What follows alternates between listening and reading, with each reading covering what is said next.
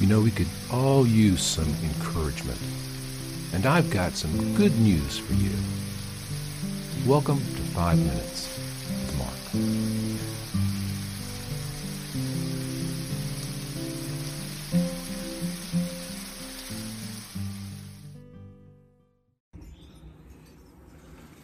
Hey, greetings, friends. Welcome back to 5 Minutes with Mark. I'm glad you're here. Hope you're sticking with me this time, because this has got deep stuff we've got going on this week. That's what I like about Jesus. He challenges us, doesn't he? Picking up the story, the Gospel of Mark, chapter 4, at verse 33. Now, Jesus has just told a series of parables. The parable of the sower. He's told the parable about the lamp, nothing hidden. He's given us the parable about take heed, for the measure you use will be measured back. He gave us the parable of the kingdom of God. The first kingdom of God parable is like a man who sows seed and it grows and he doesn't know why. Then he gave us the mustard seed reference. Tiny things grow into large things. And we pick up here. And with many such parables, he spoke the word to them as they were able to hear it.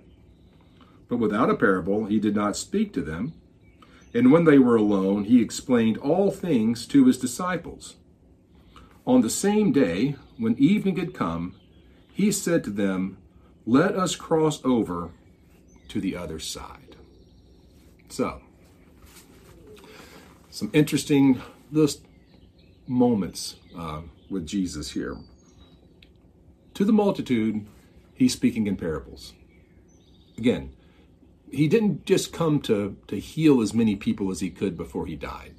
He didn't come to perform as many miracles as he could so that he could gain recognition and brand himself as the miracle man.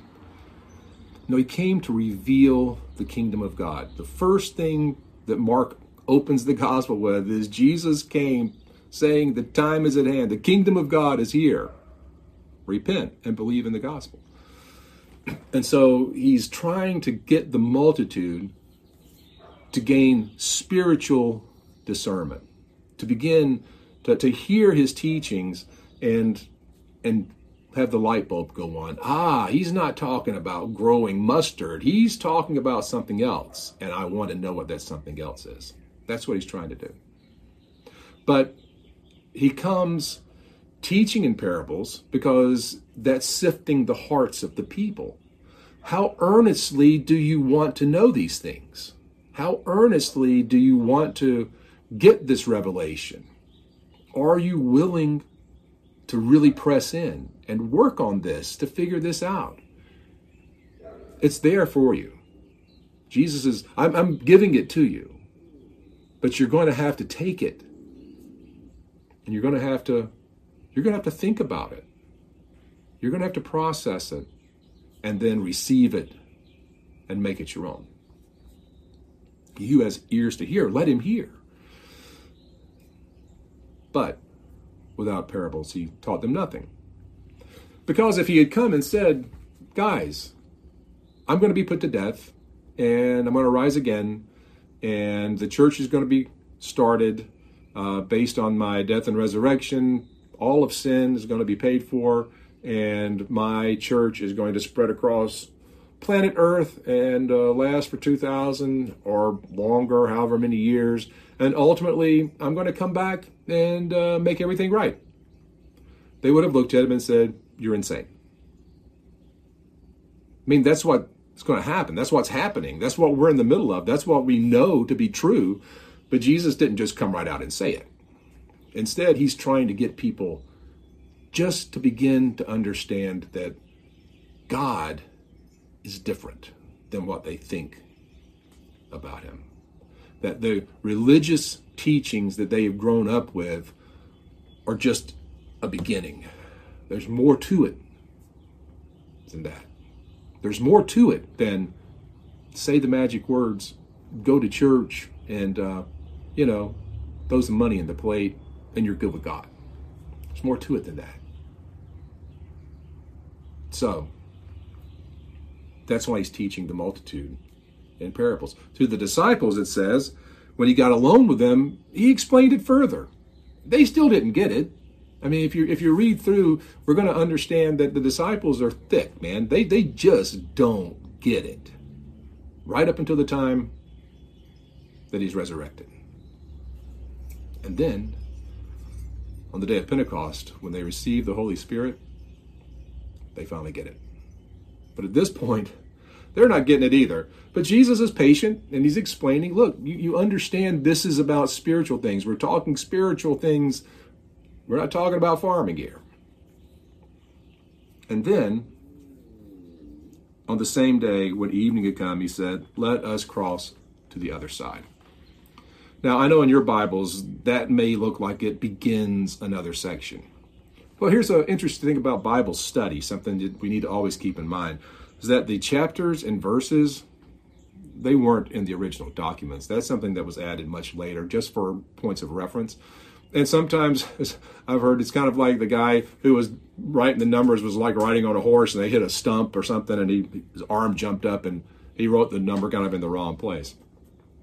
In other words, we can allow these numbers, these verse numbers, to separate ideas that shouldn't be separated. And this is one of those times where I really think that we are meant to connect all of these parables that he's teaching to the multitude on the shore of the Sea of Galilee to this point where he says, all right, and now we're going to the other side.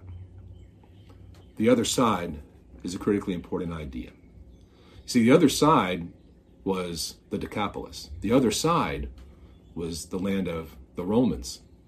It's a Roman area. It's a Gentile area. He's going to get over there, and there's going to be things going on that are going to be amazing. We'll get to that next week when we get to chapter 5. It's an incredible story. And when he said to his disciples, all right, guys, push off. Let's go to the other side. Let's go minister over there. They all looked at each other like, why are we doing that? Because we don't go over there. We are here on the Jewish side of the lake, not the Roman side of the lake. We're not welcome on the Roman side of the lake. And Jesus, after saying the kingdom of God is like a mustard seed and it's going to grow to this huge plant, and even the birds of the air are going to find rest in its shade, he's going to make that physically real for them by saying, no, it's not just about the children of Israel.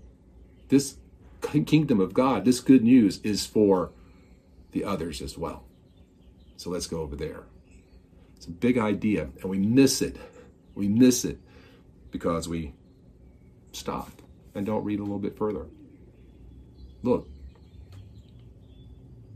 the truth is there. The truth is for you. And the truth is for the lost world that's around us. In the kingdom, it is not an us and them thing. It is a God and the rest of us thing. The kingdom of God is at hand. And we are invited in. Everyone is invited in.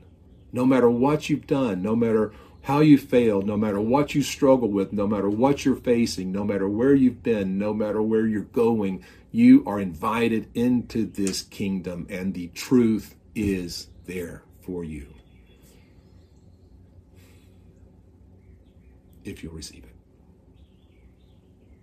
And it's more than just going to church and being a good Christian.